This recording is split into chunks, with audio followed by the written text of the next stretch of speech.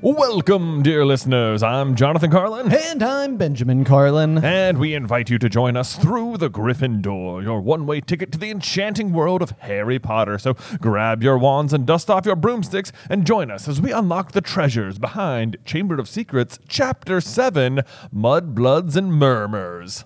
Oh. Sorry to throw such nasty language into the title there. I really couldn't avoid it. I know. There's really no two ways around it. This is, honestly, I know what the Murmurs are. Yep.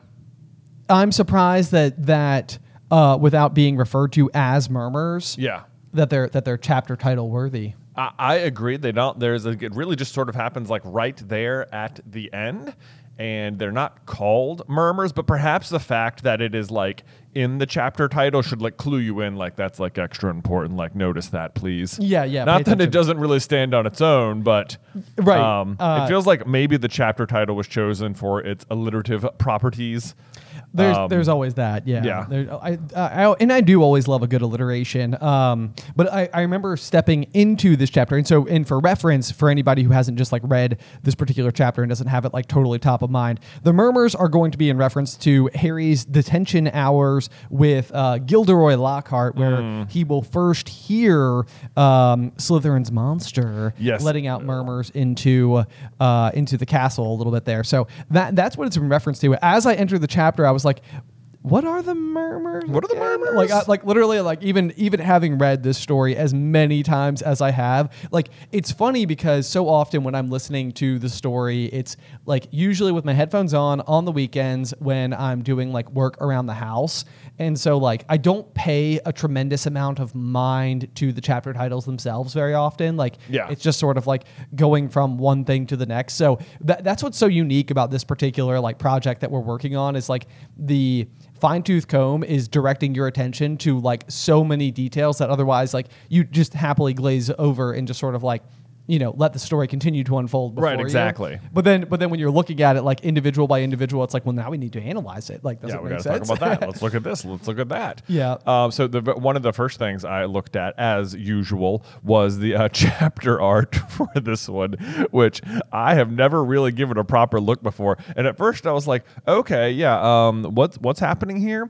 And it's sort of like Ron looking at a cauldron. And I think like at a glance, I wouldn't have even like what it is Ron and the slugs that he's puking up in this chapter. Yes. But like at a glance, even knowing that happened in the chapter, it was not obvious to me that that's what it was, because the cauldron is so big and it is overflowing with slugs. I'm like, I have vastly been underestimating the amount of slugs Ron is producing. Like this is a waist-high cauldron, which is literally overflowing with slugs. Like, oh my gosh, Ron, that I have not felt sorry enough for you over the years. I know the sheer dehydration that would tax a human's body to produce this many slugs to come out of you. I mean, volume wise, I think that the cauldron is as big as one Ron Weasley as pictured. I mean, yeah, he produces like his weight in slugs, if not more. Like,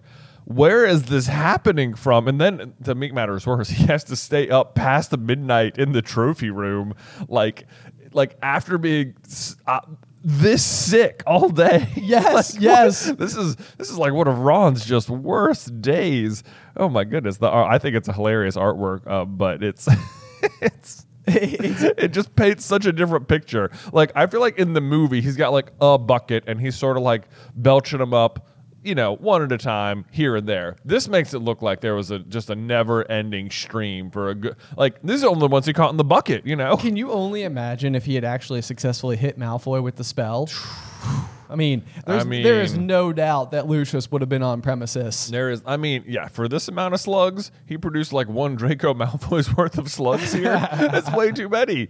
It's like, not for nothing, though. I think it speaks to just how powerful Ron is. Like, this is, according to Hagrid later in the chapter, this is a tricky curse at its best. And I mean, Ron hits like a 12 out of 10 in terms of execution. Yes. If not for if only he had sent it in the correct direction. I know, yeah. Although to be fair, this is maybe like one of those weird things where it's like a malfunctioning wand can barely produce magic, but maybe when it does, it produces like a tremendous amount of magic. Perhaps, yeah. Because when Lockhart will later be on the receiving end of a backfiring spell from Ron's wand, yeah, he will also have a memory charm that is like at 12 out of 10. That's true. That hospitalizes him for life. Yes, indeed. Yeah. So I guess that there is at least a fair bit of continuity to the incredible degree of the power of the backfiring charm.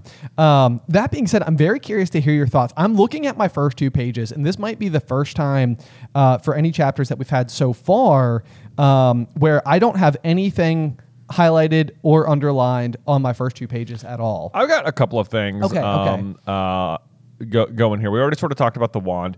The thing that happens on the second page is that Harry is excited to just sleep in on the weekend, but nothing doing. Oliver Wood, captain of the Gryffindor Quidditch team, is ready. He is up at like 6 a.m, just in Harry's dorm room, just like, wake up, Quidditch practice, let's go. Which to me is just like, there's like, it is surprising to me that Wood doesn't tell the team the night before, like, hey, we're having Quidditch practice right now. Yeah. It's like he's like, on the one hand, it's like annoying, but on the other hand, I absolutely love Wood's mania about Quidditch and the way he thinks about it. And it's like I can only imagine that from his point of view, is like, if I tell my team that we're gonna have to wake up on Saturday, there's a good chance that the other teams will learn that the Gryffindor team is practicing this early in the season, and they'll start practicing early. So I just have to hit them with the element of surprise on Saturday morning. That way, literally, no one will know. I know. Well, it's really funny here because Wood reminds me so much of our own cross-country coach going back to high school. And the hilarious thing was we would have cross-country camp once per summer. This is a brief story, but one of the big things is that like coach wanted us to be out there before everybody because like a whole bunch of teams from like the whole East Coast would be at the same, Appalachian State University doing cross-country camp. Yeah. And so like, we would be the team that was like out in the lobby first thing in the morning. And his whole thing was that like, he was going to go around to all the rooms and bang on the doors until every single one of us was up for the morning run. Yep. And so the way that we combated it was because he would get super mad if you didn't come out. Like, I mean, you'd be like the center of his rage. And so what we would do is like, he'd come around at 6 a.m. to do this. So we'd be like running by 6:15. And so we would get up at like 5:45 and be in the lobby already. But then it was before he was awake. So he would go and beat down all the doors and be like, they all agreed to not get out of bed and skip the morning run. So he comes down just absolutely fuming, and we're midway through stretches, and we're like, Coach, where you been, man? I did not know that. I missed that one. Did you miss that one? That must have been after I graduated. That's hilarious. It was so good. It was so good. So anyway, as I was reading this, it was reminding me of our own cross country coach, who definitely had a similar level of tenacity. Just like we are going to be running, we're getting ahead of the game here. Yes. But what is I did notice something is that like Wood obviously has not told any of the team that this is going to be the case, and yet all of the girls have managed to make it down as well. And I am wondering, how did Wood awaken the girls? Because as you know, if the boys try and go up the staircase to the girls' dormitories, like a loud alarm blares. Yes. Which, as I'm saying it, maybe that's just what he did. Yeah, right. Wake up, ladies. Well, he was apparently being loud enough. I mean, the other thing that's supposed to happen is the stairs are supposed to like fold into like a slide, so that you're unable to walk up. So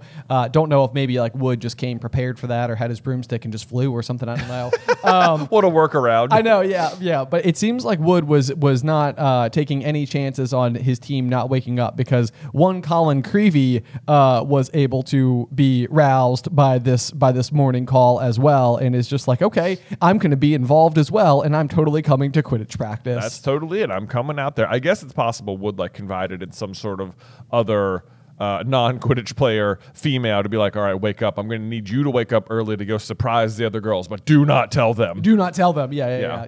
Probably. Until the moment. Right. The other thing I sort of got from Wood in this was a very like almost Percy energy, but like about Quidditch, which I don't know if this is like one of those things where it's like somehow it makes it more like admirable or agreeable or like less grating than like Percy's like absolute, like, because his like total commitment is to like rule following and like being like studious or something, which obviously there's nothing wrong with being studious, but it's like when Percy does it seems to come across a different way. But like even if like Wood does seem to be like in like an overbearing level of like intensity about doing this, to the point where I'm like, you could potentially be squandering like the effort that your team is putting forth because they're not like in it on the same level as you. Yeah, I mean, I think he's just trying to hope that it, lead by example. Like it just rubs off on him. Like if I'm this how can I expect my team to be this committed if I'm not this committed? Yes. That's certainly at least the approach he's going for, and they do all get up and go down. But it's like there's a line later on in the books where Harry is like has to hold tryouts for a chaser or whatever, and Angelina comes up and she's like, "I'll be at tryouts," and he's like, "You don't have to try out, Like you've already been on the team." Yeah, you've been on the team, and she's like, "Don't hold that attitude. People have lost games because they haven't tried it. They keep playing the old players," and it's like Wood is clearly like, "Nope, not doing tryouts. Got my team. That's it. Done." That's true. Yeah. That's true. So maybe like Wood is even like, it's like he's so determined to make what's there work that he's not even contemplating like stepping outside of anything else. Well, he has some other glaring weaknesses as a captain that I think are going to pop up in a couple of paragraphs here as well. But we'll get to that when we get to it. Okay, yeah, sounds good. Before that, yes, Colin joins the fray, mostly as an exposition dump to remind the reader the rules of Quidditch. Oh my gosh, I wrote, because you have the whole sequence here where obviously Colin is Muggle-born, so he doesn't know any of the details, and Harry's just like, there's bludgers, there's 2 beaters, that's Fred and George, the quaffle, big reddish one, 3 hoops, and the 4th ball, golden snitch, that's me, Seeker gets snitched, the game's over, blah, blah, blah. And I literally wrote like, hey, let's remind the readers of the rules of the game. That's exactly but like impressively done in like half a page. Everyone's always like, Quidditch is so complicated, and it's like, well, Harry just did it in like 4 sentences, so it's not that bad. It's really not that bad. Yeah, there's a bunch of like rules and stuff maybe you'd like to be aware of as well, but like if you're just gonna watch, that's like, I couldn't explain football in that many sentences. Oh, I know. Not can't even begin to do it. But this is another one of those instances though, like where it's like Harry is doing nothing here. Like this is like one of those instances like where it's like he's going to be like ridiculed by like Malfoy for there being like somebody there like taking photos of them, or whatever, like at the Quidditch pitch. And it's like Harry woke up this morning abruptly, didn't know he was going to have practice, and had no intention of anybody following him. And sure enough, it's just like Colin is just so like the absolute worst case scenario for the year Harry is attempting to have. Yes. Because he's just like he's so latched on, he's so interested. Yeah. And there's no escaping it. There's really no escaping it without like just being like what feels like openly rude. But like so I did highlight this. One of the things Colin does is he shows Harry the photo he took of him of Lockhart and Harry in the last chapter. Yep. And Harry, it says, he was pleased to see that his photographic self was putting up a good fight and refusing to be dragged into view, which I always think is hilarious. But it is interesting to me that Harry has like because this is the first time you've seen Harry in a picture, and it's like Harry has no say or no control over like, he's just sort of like watching him in the photograph, and he's like, ha, good for me down there. I'm doing what I would do. But it's like, he doesn't seem to have any like agency over what that picture of him does, even if it's behaving in the way he wants. But like when Dumbledore, like when Harry gets the chocolate frog card, and he's reading, he's like, I've got Dumbledore, and he like flips it over, he reads it to Ron, then he flips it back and he goes, he's gone. And Ron's like, well, you can't expect him to hang around all day. And it's like, well, why not? That when Ron says that, it makes it sound like Dumbledore has agency over the picture of himself in the chocolate frog card, whereas in this case, Harry clearly has no agency over the picture of himself that Colin took. I know, yeah. This is interesting because I wrote something down about this as well, because I was like, it's fascinating to me that the photo was capable of capturing the subject's like true emotions inside of the scene, and so that's like literally like what I wrote down. I was like, is there a chance that like photos in the wizarding world are like extremely good evidence like in the court of law, because like they would actually be demonstrating each of the individuals like true intentions inside of like any given photo. Sure. So like if somebody was like captured taking a photo with somebody that they didn't want to be seen with, like in the wizarding world, the photo would demonstrate the person who didn't want to be in the photo was actively attempting to not be in the photo. That'd be so bad to get your photos developed. Like Colin's like taking a picture with Harry, and he's just like, "Hey," and then like he gets the picture, and Harry's like, "No, right, yeah. Or like Colin, wow. like even if you're looking at yourself, like so if Colin's looking at a photo of himself, like clinging onto Harry's arm, who is attempting to like exit the frame or whatever, it's like, oh man, this went a lot differently than I thought it did. Right? Yeah. Like that'd be bad feedback. But we actually, so I also bring this up because, like comparing it to the chocolate frog cards specifically, because you and I have a theory about how the chocolate frog cards work in regard to the Order of the Phoenix. Yes, which we is totally that, do. Yep. Yes, which is that perhaps even Dumbledore specifically, but like after Dumbledore is being taken down by the Ministry, like they strip him of his Order of Merlin First Class and all of his titles or whatever. Yep. All that nonsense. Like they say, like, oh, he doesn't care as long as they keep him on the chocolate frog cards, and it's just sort of like a joke. Like Dumbledore, like he clearly just doesn't care about titles and stuff. Like, yes, thank you for them, but whatever. Right. But like the chocolate frog card is like, oh, of course that's more important to Dumbledore, like being on some sort of like confectionery. Right. Especially for like Dumbledore, who's like passwords to all of the like to the headmaster suite is always like a piece of candy. Exactly. Yeah. But like, so our theory, there's another line too where it was like the Order of the Phoenix has more refined ways of communicating than how Dolores Umbridge's fireplace or whatever. Yes, I think yes. Snape says that. Yeah. But it's like it's not explained what those methods are. So the theory is that that Dumbledore uses the chocolate frog cards and like has the Order members carry around chocolate frog cards of himself as a way of communicating with them. Yes. Similar to like the Protean charm, like on the coins, which would explain then why Dumbledore might have like more control over his appearance inside of the chocolate frog cards versus like Harry in this picture, and would explain why he wants to stay on the chocolate frog cards. And then in Fantastic Beasts: Crimes of Grindelwald, there is a extremely similar situation when Nicholas Flamel opens up that book and then he like flips over to the page with the professor from Ilvermorny. Yeah, it's like a phoenix emblazoned book that like is almost like the forerunners of the Order of the Phoenix. Exactly. Yeah. But they have like a Zoom like relationship via this book. Yes. So like to me, it feels like that is another example of like the same kind of magic Dumbledore is eventually using with the chocolate frog cards. So, yeah, totally. Anyway, this particular sentence just helped confirm that theory in my head that that's how Dumbledore communicates with the Order is with the chocolate frog cards, and it's the sort of thing that Voldemort would never even think to look at because he's incapable of understanding fun things like candy. Exactly. But the other thing I love about that as well is just simply the fact that like Hermione, with no knowledge that this was happening otherwise, also comes up with the coins, like which I mean I know you mentioned already, but it's just interesting to me that like literally like the Dumbledore's army is sort of like the junior version the Order, the JV squad of the Order, and so it's like they came to the same conclusions. They realized the same kinds of needs, and in particular for Hermione, who would be like, communication is probably one of the most important and vital things that we need as an organization. It just like reflects like Dumbledore's own wisdom in someone like Hermione, who like all that is super cool. So anyway, I totally agree with you. I think it's such a fun theory. It is so fun. It's like the trading cards. Yes. What good times. What good times.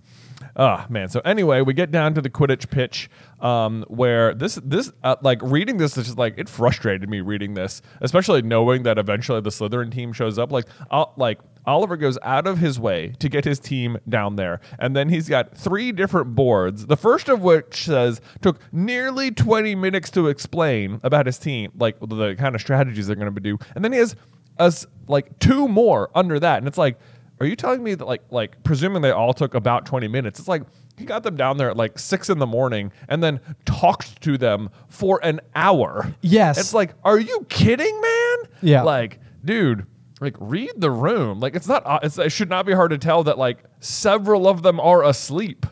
like get in the air first or something. I know. I don't know. Yeah, get them back in the air, get them back excited, just sort of like dip their toe back in, because that's the thing too, is that like, you know, Harry, there's like the whole like sentiment of like Hogwarts is my home. It's like it's like that is where Harry is like at his happiest, and he's just had like a rough first week of school, and even Quidditch, which like is arguably like his favorite thing to do, like his favorite recreational activity, also doesn't sound very fun right about now. Oh my gosh, and so I know. You're like, man, like I don't like a world where Quidditch isn't fun for Harry, because that's like the like, you know, at the end of the day, what everybody's fighting for, like at the like for all reasons, all the time, is like so that people can go and enjoy themselves the way that they see fit. Right. And it's like, oh my gosh, Quidditch needs to be fun. Oh, I know. Like, you know, and it doesn't seem very fun right I know. And then like especially right here, which I just like, I was like, Wood, catch him a break, man. He says, now listen here, you lot. We should have won that Quidditch Cup last year. We're easily the best team. But unfortunately, owing to circumstances beyond our control, but they don't win the Quidditch Cup in Harry's first year.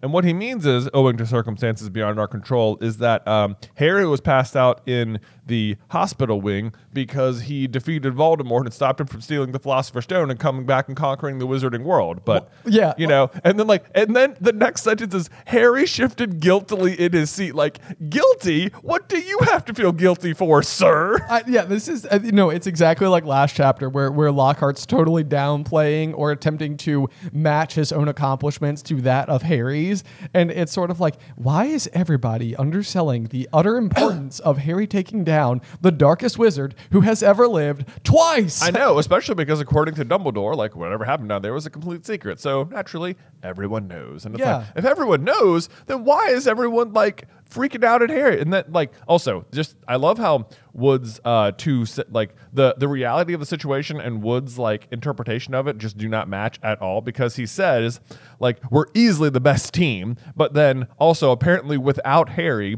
Gryffindor had been a player short and had suffered their worst defeat in 300 years. I'm like, dude, you know what? The best team, even a player short, wouldn't suffer the worst defeat in 300 years. I know, yeah. And I wrote the exact same thing. I literally wrote a note. I highlighted it and said, this seems absurd. And because when it comes down to it, it's like, even if they had not played any Seeker at all, it's like, surely in the past 300 years, Gryffindor has just lost a game ever, which would just mean like in the Seeker only scores via the snitch. Yeah. So it's like you would just assume that the outcome of this game should be very similar to that of any other game where Gryffindor just didn't secure the snitch first. So like the rest of the points are just still on the other team. Yeah, exactly. Or on the rest of the team. It's not like Harry's doing anything to help them score points with the quaffle. I know. Yeah, this is the question though. It's like when you imagine Quidditch or like what it would actually be like in real life. The real question is almost like, is the Seeker contributing? Because it is never described this way.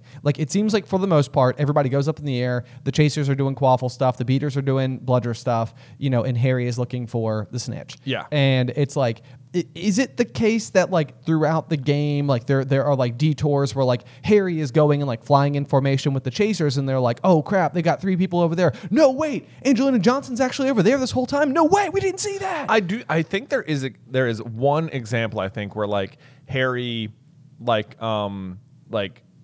shoots forward towards a group of like oncoming Chasers and like scatters them and like clears the way for the Gryffindor Chaser to score. Right. There is like one example of that, but like it is definitely not happening so much that they should have suffered their worst defeat in 300 years. And it also says they'd been a player short, and I'm like, are you kidding? Because you couldn't get like anyone to play, right? Because like, you know, in years to come, like Harry will be a player short and he'll just fill that role. He'll be like, Dean, you're in, or Cormac, you're in, right. Or I think, you know, Harry and Fred and George are off the team at one point, and it's like they still field a full team with substitutes. And speaking of Cormac, last year he would have been a second year. So like, where was he? Like there is a known available player that could have filled in. Yes. Like you know, even if Wood has to go play Chaser or Seeker, you know, like there, there's no reason you should have played man down. Like, I'm sorry, Wood. There's just that you did this to yourself. The other thing too, and I'm trying to think of the games that we know they played last year. Obviously, Slytherin, I think, is the first game of the season. Is there a game against Hufflepuff next? Is that the other one? Yeah, so that's the one he wins in like 5 minutes. So that's when Snape's refereeing. Okay, so then the last game of the season would be against Ravenclaw. Yes. So like even that one, it would be like such poor sportsmanship on behalf of Ravenclaw to go and know that the opposing team's Seeker couldn't play this particular game because of like very real life important matters, and then just go completely run up the score. Dunk on. Yeah, that's basically what had to have happened because Gryffindor was going into it 2-0. It seems unlikely the whole way around. I think the real issue they have here is that clearly, I think what we will eventually learn about how the Quidditch Cup works, at least at Hogwarts, is that points play a role. So I think at some point, like when Cedric beats Harry in Prisoner, like they're still not out as long as they can beat Ravenclaw by like a certain number. Margin. Yeah, exactly. So I think what must have happened in year one is that like you don't want to give Gryffindor both the Quidditch Cup and the House Cup, and so it's like you want to like make the reader work for that as time goes on. Like this is something like a carrot on a stick that we can still lob out into the future. We can still desire it. We can still covet it. We'll like work our way towards achieving this particular accomplishment on behalf of Harry, but not this year. And so the big thing is almost like, okay, so they basically came in and beat Slytherin right away. And then they pretty much came and stomped Hufflepuff. Right. So it's like they pretty much, in order to have they would have had 2 wins out of 3 games that they would play. In order to not win, they would have to lose atrociously. Yeah. That's basically the only explanation That's basically it. So like I wonder who did win then, because we know at least Hufflepuff and Slytherin suffer losses, and it's like Ravenclaw wins against Gryffindor. So like did like Ravenclaw win the Quidditch Cup last year? That's a good question. I mean, feels likely. Does feel likely. I mean, if they would have put up so many points on unless Ravenclaw lost to both Slytherin and Hufflepuff and only beat Gryffindor, which would also seem I don't know. Yeah. It does seem like if it was the worst defeat in 300 years, it feels like they were like, you know what? If we just put up points, we can steal this thing. No, yeah. Maybe that's exactly it. And so maybe Ravenclaw came in, otherwise undefeated, and we're just like, okay, we got to do it. That's the reason. Do it. Okay, we worked our way into a reasonable explanation for it, but either way, I still think it seems absurd. Yes, that Harry feels guilty at all, or that Wood is like shaming him for not playing is absurd. Yeah. We even get the line, the last defeat was clearly still torturing him. I mean, to be fair, Wood, keeper, you probably let through something like 350. I know. That's true. Yeah. That's true. Yeah, maybe Wood should be beating himself up a little bit. That's true, because like to be their worst defeat, it like if someone just caught the snitch, it like within 1 minute, like right away, it's like that will always happen. You can almost erase 150 points off every score. Yes.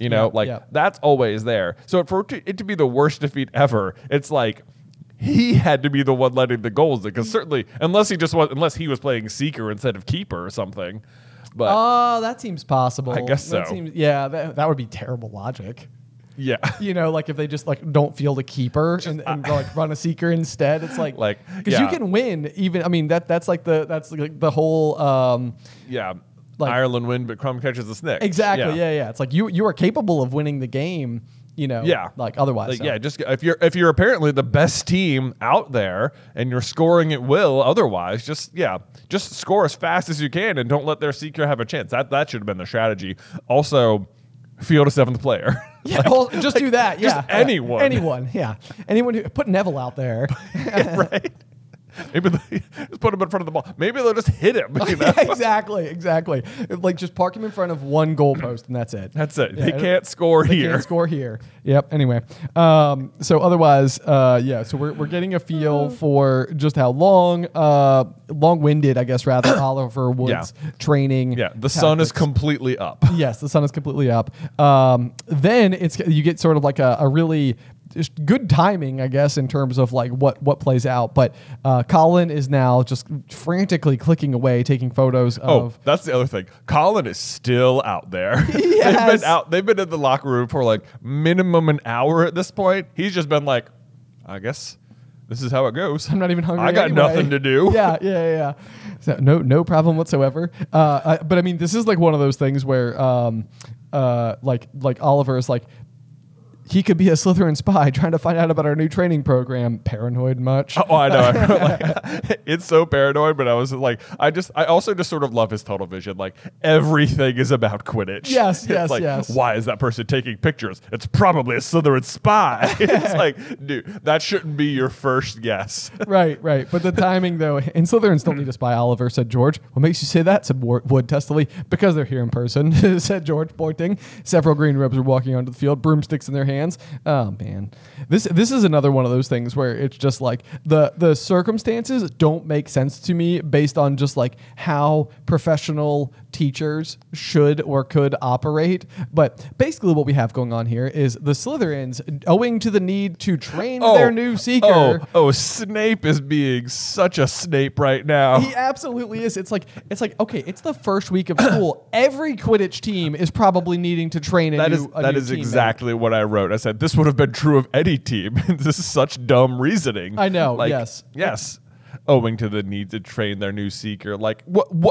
So what if the Gryffindors had a new Seeker? It'd be like, oh no, we can't impede on that. But because it's the same 7, it's okay to double book it. This is the type of thing where it's like in my mind there could be a scene and like this is like whenever I imagine a much more drawn out version, like TV show version of this, where we can get like a lot more perspectives of more characters. Like even if it's happening in the background of a scene, having something after this sequence where McGonagall is just absolutely ripping Snape a new one, like in the Great Hall, because Snape is overriding one of his colleagues in order to do this. Oh, basically, someone is like, mad. There's clearly like a go sign up. If you're a Quidditch captain, here's the sign up sheet for the field, and clearly, like Flint was like, well, they booked it. I need to take this to Snape right now. Yes, yeah, exactly. Because that's the other thing too, is that like Wood must have put it somewhere public enough that Flint could know. So going back to your idea that like Wood was trying to keep it a secret or whatever, because he didn't even tell his own team that practice was happening. Yeah, Flint knows. He knows enough to go get a note. Right. Yeah, it's like your team doesn't know you have practice today, but the Slytherin team. Now maybe he's correct to be worried about spies. I guess. Know. Yeah, there you go. Paranoia confirmed. Yeah, I would love a subplot in the TV show where it's just like Wood versus Flint on the side and just complete like. Oh, that would be incredible. Yeah, like if you just got this like other plot entirely that it's just like their like in class antics and rivalry and like everything that they're doing, like pulling strings and such. Yeah, no, I love that. That seems like a blast. That'd be super fun. I wouldn't mind more Oliver. I also love though when so Draco steps out and Fred says, "Aren't you Lucius Malfoy, son?" Which I think is a fantastic greeting because Draco thinks of himself as like so popular and like, you know, but like I love how in this situation his reputation does not precede him. You know, he's like, "Who are you? Never seen you before." It's like, and now our grand reveal, Draco Malfoy. And they're like, "Wait, who? Who? Are you Lucius Malfoy's kid?" Yeah, never seen you before. Sorry. Yeah, never heard of you. Never heard of you. So I like Fred's sort of. I don't know if it's better if Fred genuinely doesn't know who he is or if he's doing it on purpose. But I like to think. I mean, I think the way it reads is that he doesn't know who he is, but I like to think that he did it on purpose. Exactly. That's okay, so there you go. I'll take that as the interpretation. Then we of course learned that for some reason of the year 1993, they have gone from the Nimbus 2000 to the Nimbus 2001, where the entire Slytherin team has all of their fancy new broomsticks. Yep. Sweeps the board with them. Again, I think it's just worth pointing out that when these books were coming out, it was like when the time period in question, the in canon year is what, 1992? No. Right? So. Oh, yeah, I guess you're right. I guess it would be 92 now, technically. The in-universe year is 1992. So the fact that they came out with the Nimbus 2000 and went straight to 2001, which when the books were coming out in the real world was happening like at the turn of the century. So around 2000 and 2001. Yes, exactly. It is just silly that this is their naming convention for the brooms at this point in time. Yes. But exactly. whatever. Yep. Not important. No not important. Yep. Yeah. Let's see. Draco goes on to list off some sick burns. He's like, you could raffle off those clean sweep 5s. I expect a museum would bid for them. I was like, that's pretty funny. Oh, really? Oh my gosh, it's so funny because I literally think it says the Slytherin team howled with laughter, and I wrote, really not that funny. That's really hilarious that our interpretations were exactly opposite. Because it's like, I don't know that I've ever said anything in front of a group of people where it made the entire group of people howl with laughter. Yeah. So anyway. I think maybe it's because like we read, maybe it was the Shooting Stars or whatever broomstick we were reading about Ron, where he was like being outstripped by butterflies or something. Yeah, and it's like they were genuinely super old brooms. I was Yes. like, oh, he's probably right. Yeah, that's true. That's true. But then Hermione totally zings one back with the. She does. At least no one on the Gryffindor team had to buy their way in. Yeah. They got in on pure talent. Yeah, I also wrote sick bird next to that. Yeah, So I put boom. boom. I love it because this is like, and I even like the fact that it says the smug look on Malfoy's face flickered. It's like yeah, Malfoy. Mm-hmm. Yep. Yep. You It's didn't. like- Yeah. He's like, that's exactly what happened. Butts. And then it's not like he goes on to like win many games either that I'm aware of. That's true. That's true. Maybe. Yeah. I mean, we know he can fly, but We know we whatever. can fly. Through the Gryffindor is supported by Rosetta Stone. As much as I love getting lost in a fictional world, I also love traveling abroad and getting lost out in the real world. And by getting lost, I of course mean finding adventure. And just like mastering the intricate spells of the wizarding world, learning a new language can be an adventure all on its own. With Rosetta Stone's innovative language learning programs, you can unlock the secrets of communication from the comfort of your own common room. And Rosetta Stone is the most trusted language learning program. It's available on desktop or as an app, and it truly immerses you in the language you want to learn. I think where I personally always struggled in school trying to learn a new language is the classes were long and my attention simply would drift, but Rosetta Stone provides lessons as short as 10 minutes. You could even do it during your morning commute, making it perfect for any attention span. So don't put off learning that language. There's no better time than right now to get started. For a very limited time, Through the Gryffindor listeners can get Rosetta Stone's lifetime membership for 50% off by visiting rosettastone.com/today. That's 50% off unlimited access to 25 language courses for the rest of your life. Redeem your 50% off at rosettastone.com/today today. Through the Gryffindor is sponsored by BetterHelp. Let me tell you what, I wish I had more time. Between time for family, work, exercise, and household responsibility, life keeps me so busy. So much so that part of my own problem is that even when I do find a window of time to do something just for me, I'm not even sure what I want it to be. Like read a book, take a nap, contemplate the turnings of the world. It's strange, but at some point in time, I may have lost the thread on what I actually want to do with my own time. And that's where therapy can really, truly help. It's one of the primary topics I bring up in my own sessions. How do I recognize my own genuine passions versus what I think the world, family, or social media might want me to do? Finding breakthroughs in this department has been massive. It means my downtime is actually refilling my cup compared to being worn out attempting to keep up in the rat race of life. If you're ever finding yourself grappling with something similar, consider therapy with BetterHelp. It's entirely online, designed to be convenient, flexible, and suited to your schedule. Learn to make time for what makes you happy with BetterHelp. Visit betterhelp.com/Gryffindor today to get 10% off your first month. That's BetterHelp, HELP.com/Gryffindor. Through the Gryffindor is sponsored by Marvel Strike Force. Okay, so are you guys like me, like where you watch the Avengers, you're like, wow, Nick Fury has no idea how to assemble a team. I would make so many changes. Well, with Marvel Strike Force, you can do just that. Because this game is all about engaging in epic battles, strategically assembling your team of heroes and villains to stop the evil Ultimus. But it is really not just about the battles. I mean, Marvel Strike Force offers an immersive storyline, stunning graphics, and a vast roster of characters to collect and upgrade, from Spider-Man to Captain America, Doctor Strange, Doctor Doom to Black Panther. The entire Marvel universe is yours to explore. So seriously, it doesn't even matter if you're a hardcore Marvel fan or not, or whether you're just looking for like an action-packed unmatched RPG experience. Download Marvel Strike Force now on the App Store or Google Play Store and join millions of players worldwide and unleash the power of the Marvel Universe on your mobile device. Plus, this is kind of the cool thing, and maybe why you want to do it like right now, is because the Deadpool anniversary event is going on right now. So there's like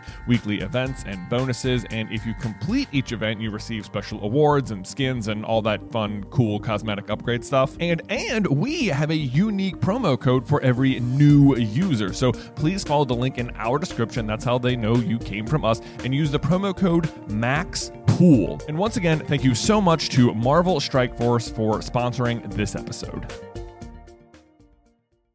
Then of course, though, it kind of takes a turn for the worst, as sometimes things do in high school, where Malfoy just takes it way too far and calls Hermione a filthy little mudblood, which is like one of those things where it's like I feel like I will say it the one time necessary to describe what he says, but even saying it out loud, I'm like, I just don't like saying it. Rude. You know, It's such a mean thing to say. I know. So we needed the context, but that's the end of that. So anyway, yeah. So just a horrifically mean thing, and I mean, even if you don't know the context, which I think sort of is what's happening a little bit like with Harry and Hermione themselves, it's like you can tell like what he just said wasn't a good thing. Oh yeah, absolutely. You can tell, and obviously the team reacts in such like a visceral way. Yes, like it's like, all right, that's it, time to bust out some wands. Yep. And Ron of course busts his out, and we sort of talked about this earlier. Apparently he hits him with just the world's greatest slug belching curse known to man, except it hits himself. But Ron also in this moment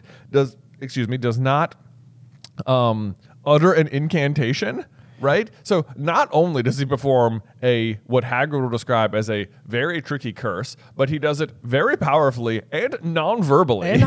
I know, Like don't skate over Ron here. Well, and that was another one of like, as I was reading the chapter, I was like, he's not going to say eat slugs again, is he? Yeah, like, right. It's like I'm pretty sure just like, last you chapter. just said that, man. It's like you got to pick something else. Yeah, But you're right, and it's also interesting that it's a jet of green light that shoots out the wrong end of Ron's wand. Yeah, which I was kind of like, man, jet of green light. Like we know what a jet of green light typically is. I know, right? It's normal. It's the same color as Avada Kedavra. It is indeed. Yes. There's that, and then I think this chapter I just thought was very funny. So Ron starts belching up the slubs. Colin shows up to just make matters worse. He's like beating away. And he says, "Ooh, fascinating!" Raising his camera. Can you hold him still, Harry? I literally wrote. Like, Colin, read the room, man. I wrote, read the pitch, Colin. That is so funny. I know. It's like, can you hold him still? It's like, oh yeah, I'm just vomiting up slugs over here. Don't worry. Yeah, take a picture. It's like, Colin, those are our rivals, man. Stop it. Oh man. I know. I thought that was really funny. Anyway, there we go. So they bring Rod to Hagrid's hut, where, of course, Gilderoy Lockhart has just inserted himself into the situation, wearing robes of palest mauve today. Mauve? Which is the pale purple. Oh, is it? Okay. Yeah. So he's deviated ever so slightly from his green looks. Or his blue looks. Blue, yeah. Can we remember our last batches of Oh god. Of colors? It was no turquoise. Was that it last time? Man. No, it was Forget Me Not Blue and then turquoise and then some other aquamarine. Is it aquamarine? I think aquamarine sounds right. He has had aquamarine at some point as well. And then Forget Me Not Blue, I think, is at the what's he teaching class in? I know, that's the question. Oh goodness gracious. You'd think that we're putting so much energy into this particular endeavor. I know, to remind me. And we're still so bad at it. I just want to overcome this problem, and yet I'm immediately seeing why it's such a challenge. So anyway, he's wearing palest mauve and he comes striding out. I'm curious how many like cases he needed to bring with him to school, because it sounds like a lot. Yes. Either which way, though, we get another instance of like Hagrid clearly like just plainly saying like this guy doesn't know what he's talking about. Oh, I know. Yes. Yes, and specifically about how to get kelpies out of a well, which I put 3 question marks next to and said, really? Aren't like kelpies like huge? So I mean, isn't a kelpie what we see? Oh, like the horse? The horse, like a water Right. horse type creature? I think you're right. Like plimpies, maybe. Yeah, I Plimpies out of a well. Also, like, do we even know of Hagrid having a well? Or, like, I'm trying to imagine what prompted Lockhart to go down there. If he just, like, woke up and was like, I think I'll have a chat with Hagrid about how to remove kelpies from a well. Yes. Yeah. I know, yes. Just, It's like, why? stop showing your hand, bro. know. You don't know what you're talking, and you know you don't know what you're talking about. Anyway, so that's like one of those things though, where I guess when visually you see what a kelpie looks like though in Fantastic Beasts: Secrets of Dumbledore, is that when we get the kelpie, or is it Crimes of Grindelwald? Okay. It's like wow, okay, the kelpies plural are in as well. I know. Are they? Is Newt's just huge or? Maybe so. Maybe Yeah. so. Maybe they're freshly hatched kelpies. Also, Hagrid's advice to Ron is, I don't think there's anything to do except wait for it to stop. I was like, how would you know? Have you been hit with this? Like, that is not the news I would like to hear if I was Ron. I'd be like, yeah, let's go to the hospital wing. Yeah. There must be something you can do. Surely. Yeah. Surely. Because it doesn't stop until like after midnight. But Hagrid does say that it's a complicated spell, so I mean, maybe he's done it before. Yeah, it's a difficult curse to work at the best of times. Yeah. But with a broken wand. Oof. Let's see. The other like tiny little noteworthy thing here is that Hagrid growled Hagrid moving a half-plucked rooster off his scrub table and setting down the teapot. That is just like a tiny little nod that there are roosters at Hagrid's. Yeah, I mean it's not only a tiny little nod that there are roosters at Hagrid's, but I think also it says just like a page later that Ginny had just come by the day before. Yes. Talking about like possibly hoping to run into Harry. Yeah. And so at this point, I mean, we know because of the Murmurs later on in this exact same chapter, we know that Ginny is starting to do things already. Oh, I know. Just the first week of school with the Chamber of Secrets. Like so the diaries are. I mean, I guess we sort of already knew. I guess she's already been writing in it before they left because they had to turn around to go get it. And she was like, "Oh my gosh, diary!" Yes. So for full context, the cry of a rooster can kill a basilisk. Yes. Which would be the reason why they keep being killed. So it's possible the half-plucked rooster was done by Ginny, and in fact, the reason that Ginny was hanging around Hagrid's hut had nothing to do with Harry at all. Oh, for sure, it had nothing to do with Harry. Yeah, and instead she was the one who possibly like. Yeah, did she kill this rooster? And now Hagrid's like, well, I may as well eat it. I think so. Yeah, I think that is the takeaway here. Yes. So anyway, then we learn a little bit more about. Hermione is attempting to defend Lockhart, basically saying to Hagrid, like, I think you're being a bit unfair. Professor Dumbledore obviously thought he was the best man for the job, and so I wrote for a job, but maybe not the job of teaching. And as per always, we keep bringing up Dumbledore's big plan and showing Harry about the dangers of fame.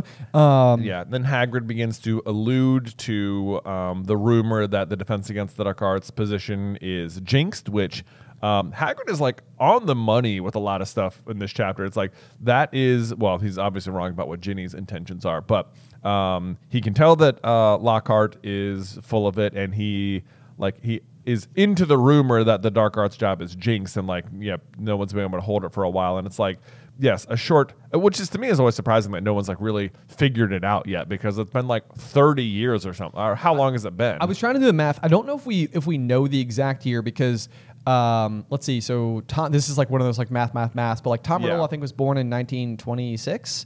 And so he would have graduated Hogwarts in 43, and then he's like off working at Borgin and Burke's for some amount of time because he's denied the job of teaching immediately after school, and then he returns to Hogwarts. I've always sort of thought like circa like 1950, or like somewhere in that range. And so this would be this is when he hides the diadem. Yes, be hiding the diadem. So this is approximately, and then Dumbledore denies him the job, the second time, and then it's been cursed since then. Yeah, so I think 40 years is a safe bet at least. 40, so for 40 years, no one's been able to keep this job for more than a year. Right. It's almost surprising. This is another thing, like when you learn later on that, like, because you also know that Snape wants this job, Right.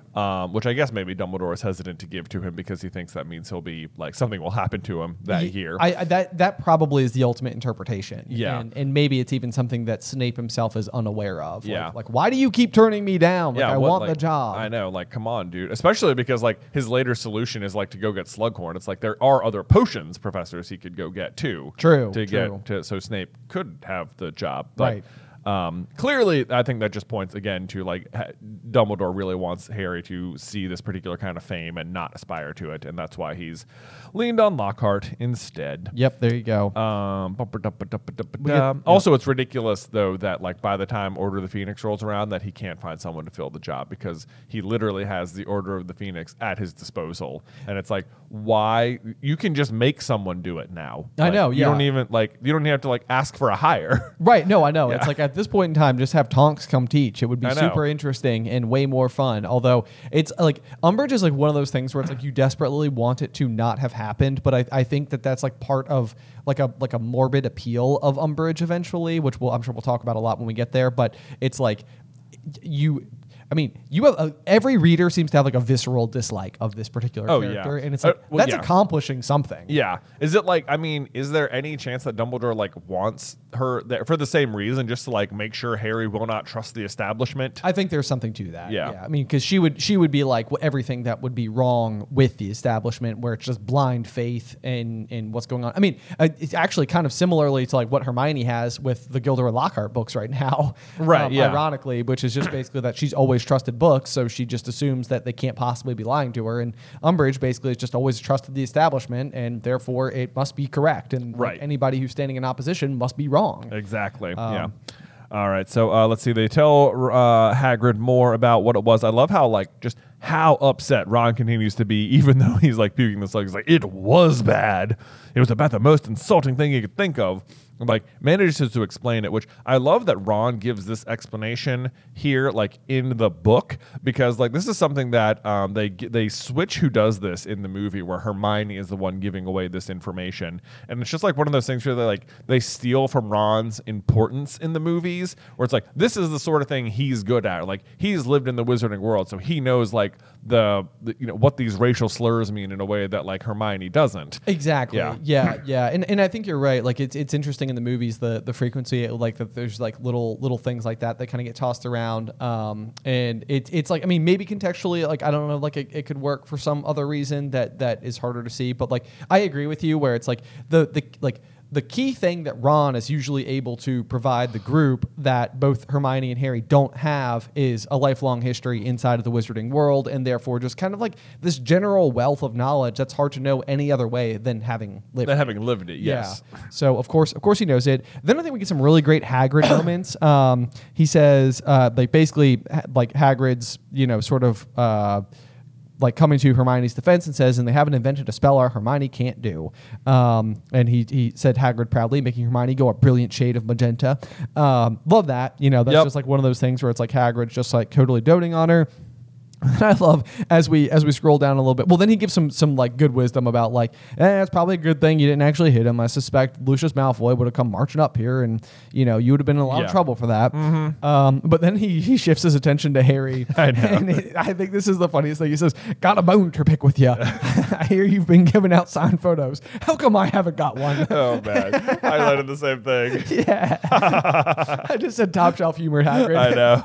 It's like he just knows exactly how to poke him right here. It's like this is like one of those things where like Hagrid is not always like the most like socially conscientious person we've ever met, but this is like one of those where he's understanding the layers of the situation well enough to know like Harry's gonna hate this. Yeah, I know. Yeah, it's like he's like it is funny. He's like actually trolling him right here. He is a little bit, and he totally gets him too. Yes. Oh my gosh, only joking. You're more famous than him without trying. Or he says he said that to him. Bet he didn't like that.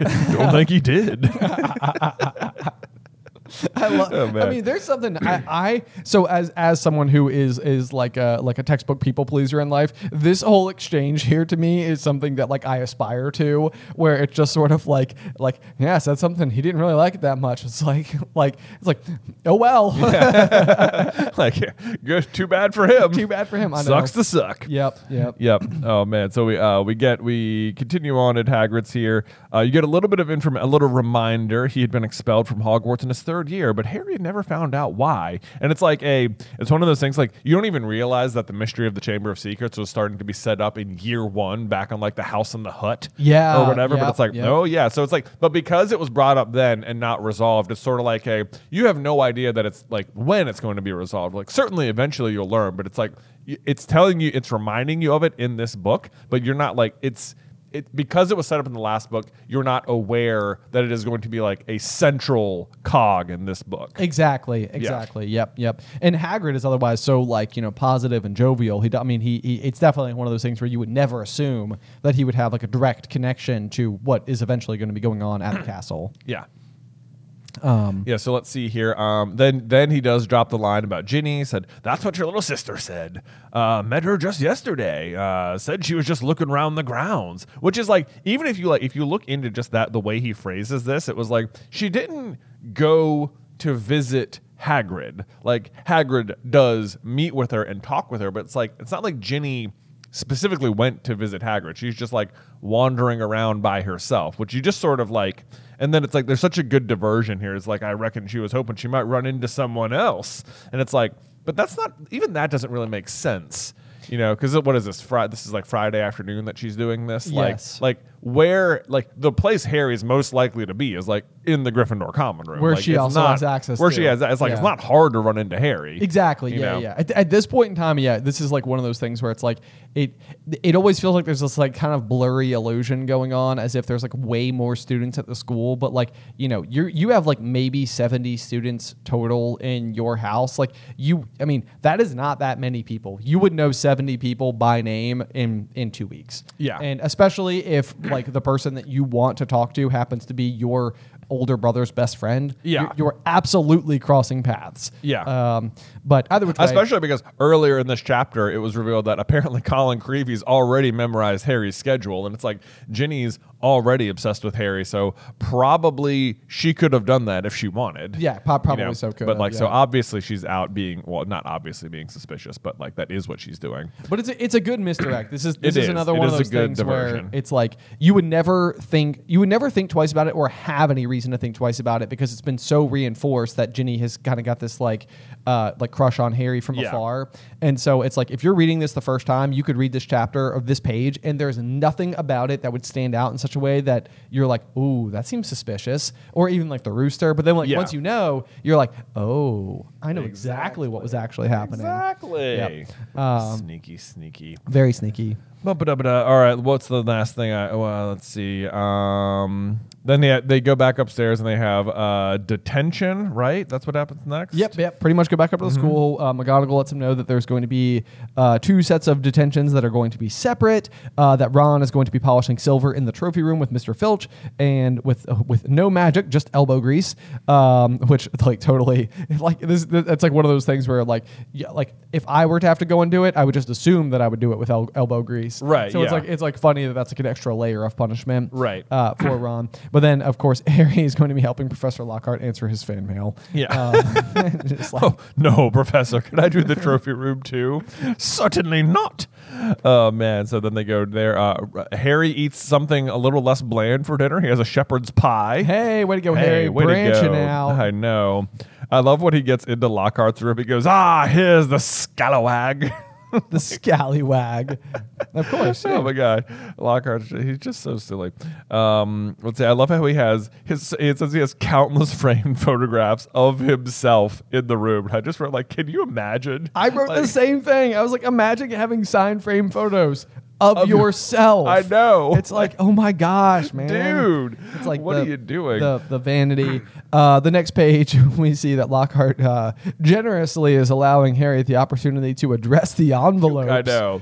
I know he's really under the impression this is like he saved Harry from a detention. It's I know, like, yeah. what a treat. Just come help me address envelopes. That'll do it. Yeah, the first one is to Gladys Gudgeon, bless her, huge fan of mine. Which fact she is. She is indeed. Yes. She continues to be a huge fan, even to when you fast forward. That's like one of those like fun like little like callbacks way after the fact. In Order of the Phoenix, when it's Christmas on the Closed Ward and you're getting to run into Lockhart again for the first time since Chamber, and I think it is also the case that Gladys Gudgeon in that chapter is still writing to Lockhart. She reminds me of Madame Marsh, who's always on the night bus. Yes, Like, indeed. this person's associated with this thing. It just creates these like little continuities between the characters or the objects or whatever. I know. I love it. I love it. So that's pretty fun. And so I love also, I mean, how long does he say it takes? It's like it says it's after midnight at some point when they eventually leave. Yes, he says,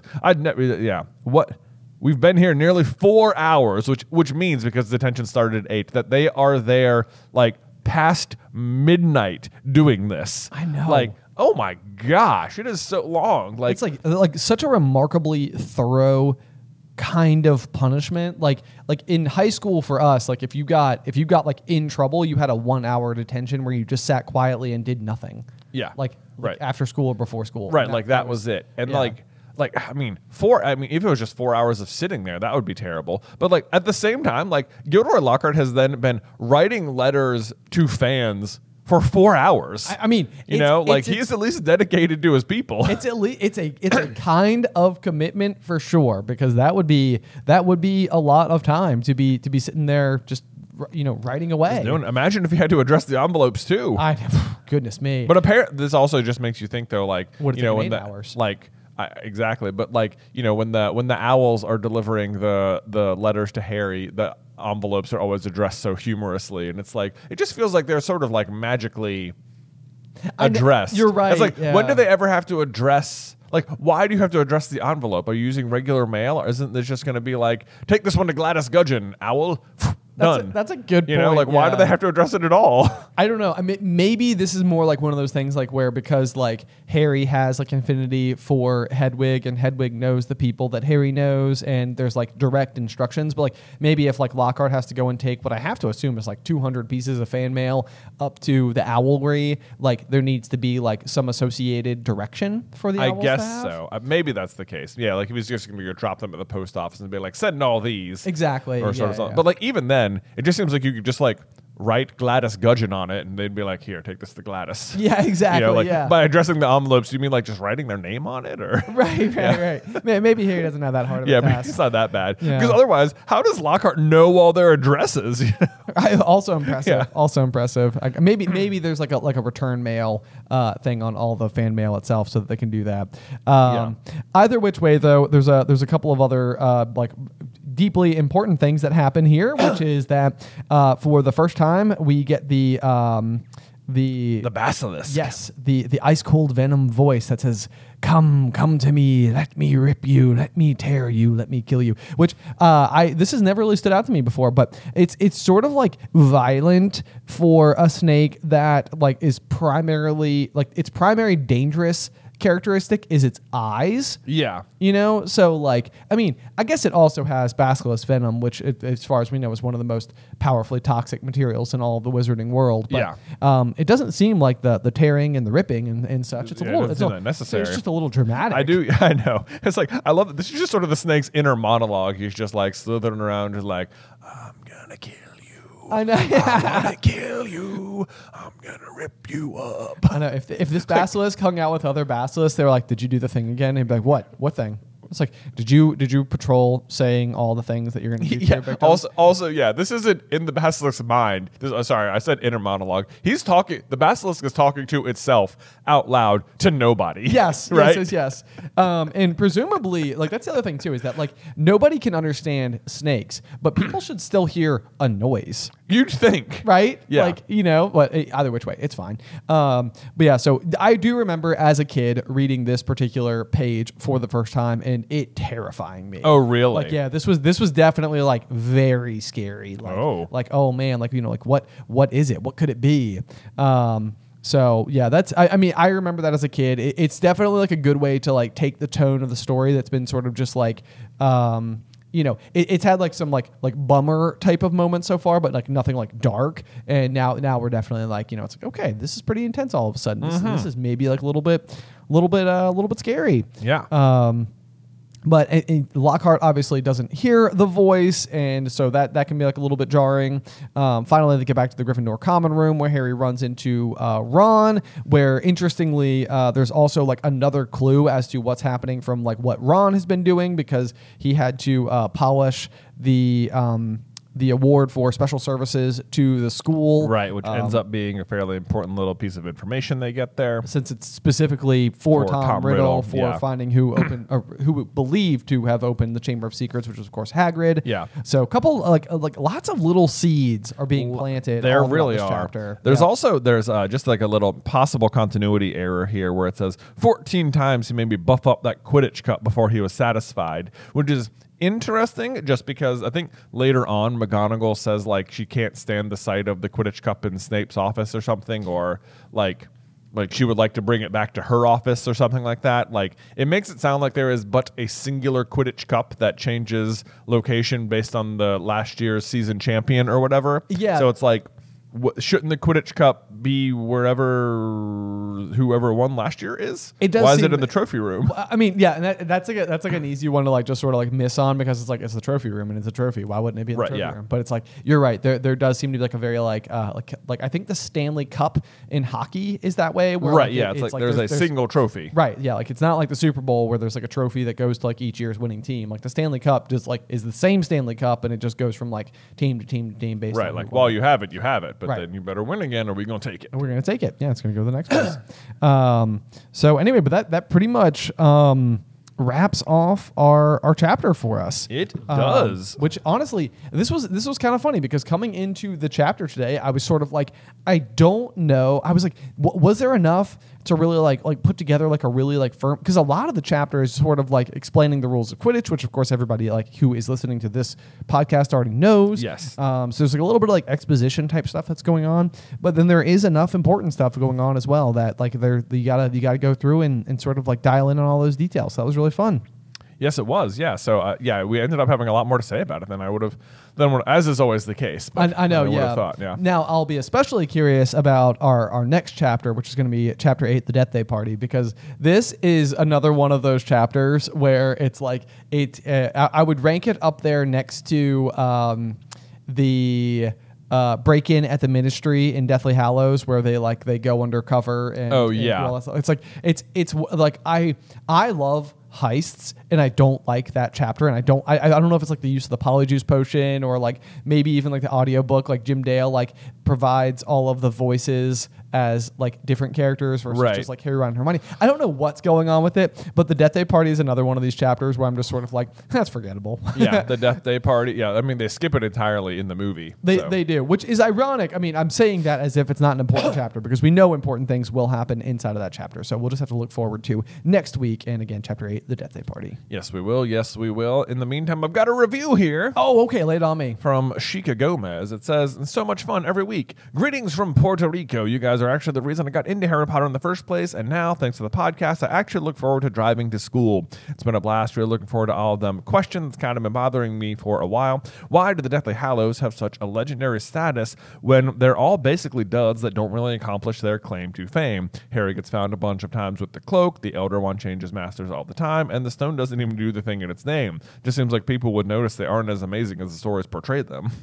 I think that there is absolutely a fair amount of truth to that. I mean, I think the Elder Wand by creation is kind of paradoxical, where it's like it's the most powerful wand that ever existed, but then because you become the target of other powerful wizards, it's sort of like it continues to bolster its reputation for greatness, but also continues to paint a target on the back of he who yields it or she who yields it in a way that is very much like it's it's a blessing and a curse, sort of. Like, if you've got it, then people want it, and right. That becomes like the Game of Thrones type of situation. It really is, yeah. And it's like it doesn't even seem like I think we recently made a theory that like maybe the Elder Wand has only ever had like two masters, maybe. That like Dumbledore and Harry are the only people to like ever have been like true masters of the Elder Wand, and everyone else just it's like its reputation is what's doing most of its work. Yes, yeah, like it is the most powerful if you are its master, but like most people just aren't, and it's just a wand, and they're just powerful because they they seek power, and that's like partially because they're already powerful, and so they get the wand, and that like it looks powerful because they're powerful, but that's about it. Yeah, so I mean, and that's the thing. Yeah, I mean, of course, it continuously performs extraordinary magic because it's always in the hands of extraordinary people. The thing that Harry does, in particular, and we would suggest that Dumbledore does, is repair another wand. Yeah. In a way that actually successfully repairs it, which is what we know Harry does with his Holly Wand at the end of Deathly Hallows. Right, and what we assume Dumbledore has done for Hagrid. Yes, exactly, because Hagrid's wand is supposedly what we'll learn in this very book is eventually snapped in half, or maybe even is described in the first book. I think it is. Maybe it's snapped in half. But because Ollivander talks to him about it. He's like, "But you don't use it." Right. Yeah, and so it's funny because there's like always this sort of like quiet little illusion that like Hagrid's wand is like inside of like the flowery pink umbrella, and it's just like it just is in the pink umbrella. Like, I don't know who we're kidding here. It's like it's absolutely it's definitely in there. And it's like, look how Ron's wand is behaving, and it's not even like fully broken in half. Like, apparently Hagrid's was fully broken in half, and he never has any problems with it, whilst it is also concealed as an umbrella. And it's like, it's because it's not broken at all. Like, it's concealed because it's not broken. Yes. So what we always wanted to see out of the Fantastic Beasts series was a scenario where, obviously with Beasts being at the central focus of the larger narrative of Dumbledore versus Grindelwald, we always just assumed that Hagrid was going to eventually be involved in such a way, because Hagrid would be expelled in 1942, and that would be 3 years prior to the duel with Grindelwald. Right. And so what we've always assumed is that like the reason that Albus Dumbledore trusts Hagrid with his life is because in that interim, Hagrid does something to earn that trust, and the reward that Dumbledore then can bestow onto Hagrid as like his show of gratitude, being the new wielder of the Elder Wand, is to repair Hagrid's own wand and then permit him, like intermittent usage as needed, which obviously is still sort of kept largely under wraps. So that's sort of the sentiment there, is that the Elder Wand does have special powers, but they need to be earned by the Elder Wand's respect. Yeah. But otherwise, it's like, as far as your question, why do the Deathly Hallows have such a legendary status? It's like the invisibility cloak and the resurrection stone really don't have legendary status. Like, most people don't know of their existence at all, or else just sort of consider them fairy tale objects. Like, they really aren't legendary objects. And I mean, like, Harry does effectively use the resurrection stone. It's like it doesn't bring people back from the dead, but like it can do a thing. It can do something. Yeah. And like that is unique. Right. Yes. Like you could call on your lost loved ones. And I mean, I suppose depending on whether or not you subscribe to the belief that death created it versus the three brothers, just being clever wizards, which we sort of toggle back and forth on, sort of just depending on the narrative. But I mean, like the Resurrection Stone and the Elder Wand were both supposed to be lures for death, and largely they are. Yeah, well, and that's like, that's also like the Harry difference, where it's like, is like it's a big trick by death, where it's like it's supposed to drive you mad because you can't be with the person you love, right? Because they're dead, but like, so that'll make you want to be dead. But then Harry is, of course, completely different, and he's able to use it in the successful way to bring people to help, like literally escort him to death on purpose. Right, which follows the theme that like death is not something that should be necessarily feared. In some capacity. Whereas then the invisibility cloak, of course, has like the special function of being passed from hand to hand, and is largely considered to be the more wise choice of the three Hallows. And our our latest insertion is that in King's Cross, when Harry is talking to him after he's like in limbo, Dumbledore alludes by saying like the cloak never worked for me as it would for its true master, and that sort of suggests like that the cloak does do something extraordinary for whoever it actually belongs to. Right, because the other qualities of the cloak are that it never fades, it continues to endure over time. And that it can Dumbledore says it can shield others as well as itself, and it's like, but even in the book, even this far, like when Ron is feeding Norbert the rats, like he just takes the invisibility cloak off by himself, like down by himself, and uses it, and it's like it still makes Ron invisible, even though he's not like the true master of it. So it's like it does what it says on the box all of the time, no matter who's wearing it. So it just sounds like Dumbledore is suggesting there is an extra power associated with the cloak for its true master, which Harry would be. And so yeah, our latest theory, which we've been working on this one for like 5 weeks now on the What If James Had Kept the Invisibility Cloak series over on the main channel, yes, is that for the true master, the cloak would make you not just invisible but unfindable, like in a similar capacity to like the Fidelius charm or something. Yeah, exactly. So yep.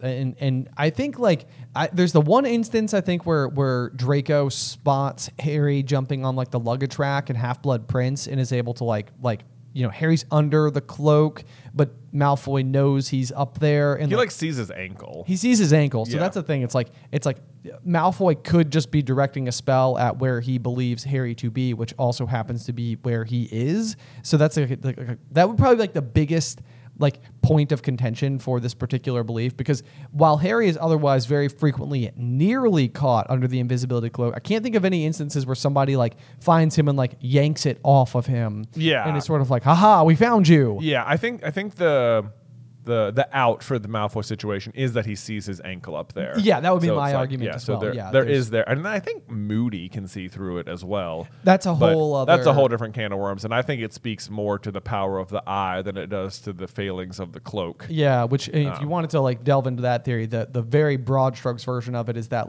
Grindelwald also has a blue eye, and so we've sometimes suggested is there a chance that because we know that Dumbledore and Moody have been longtime allies and have worked together against Dark Wizard, so it's that's another situation where it's in a Fantastic Beasts perfect case scenario is a world where we see a really young up and coming Alistair Moody who plays a vital role in what he takes from the situation is the swiveling blue eye, and and you discover that what Grindelwald in his hunt for things of caliber such as the Deathly Hallows, there are in fact other magical artifacts out there of similar caliber, one of which could be an all-seeing eye. Right, yeah. I mean, and then an all-seeing eye is just also sort of a recurring trope in fantasy and stuff, via Odin or Sauron or those sort of things. Yeah. So it does seem we don't know the full history of the eye. Was it given to him? Did he I always wonder did he? I was wondering this the other day. Did Moody lose an eye and then was given it as a replacement, or did he just replace it himself because he found this one? That's a good question as well. It seems based on his gnarled state, he largely. I would assume that he would have lost. That's what I assume. Yeah, and that would be because I mean, even there's something so weird to me about eyes, and I feel like I could get real weird about it, but it's I can't imagine optionally being I'm gonna upgrade my eye. Hey, well, you know what? Just to continue this theme is that even in Name of the Wind, the other series we love is that Celatos does this exact thing. You're right. Yeah, he just stabs his own eye out and gets a greater vision or whatever. Yes, I don't know. Yeah. Man who cut out his own eye and saw better. There's a really good line. About it in the book, but either way, that's for a different podcast. That's exactly. There you go. You think we have a lot to say about Harry Potter? My goodness. Gosh, Name of the Wind. If you haven't checked it out, please do. Otherwise, I think that should be everything for today. That should be everything for today. Join us next time as we venture into Chapter 8, The Death Day Party on Through the Gryffindor. Today's episode was edited by Ethan Edgehill. Vaishon Brandon does our art. Catherine Stein is our production manager, and the show is hosted by me and Jonathan Carlin.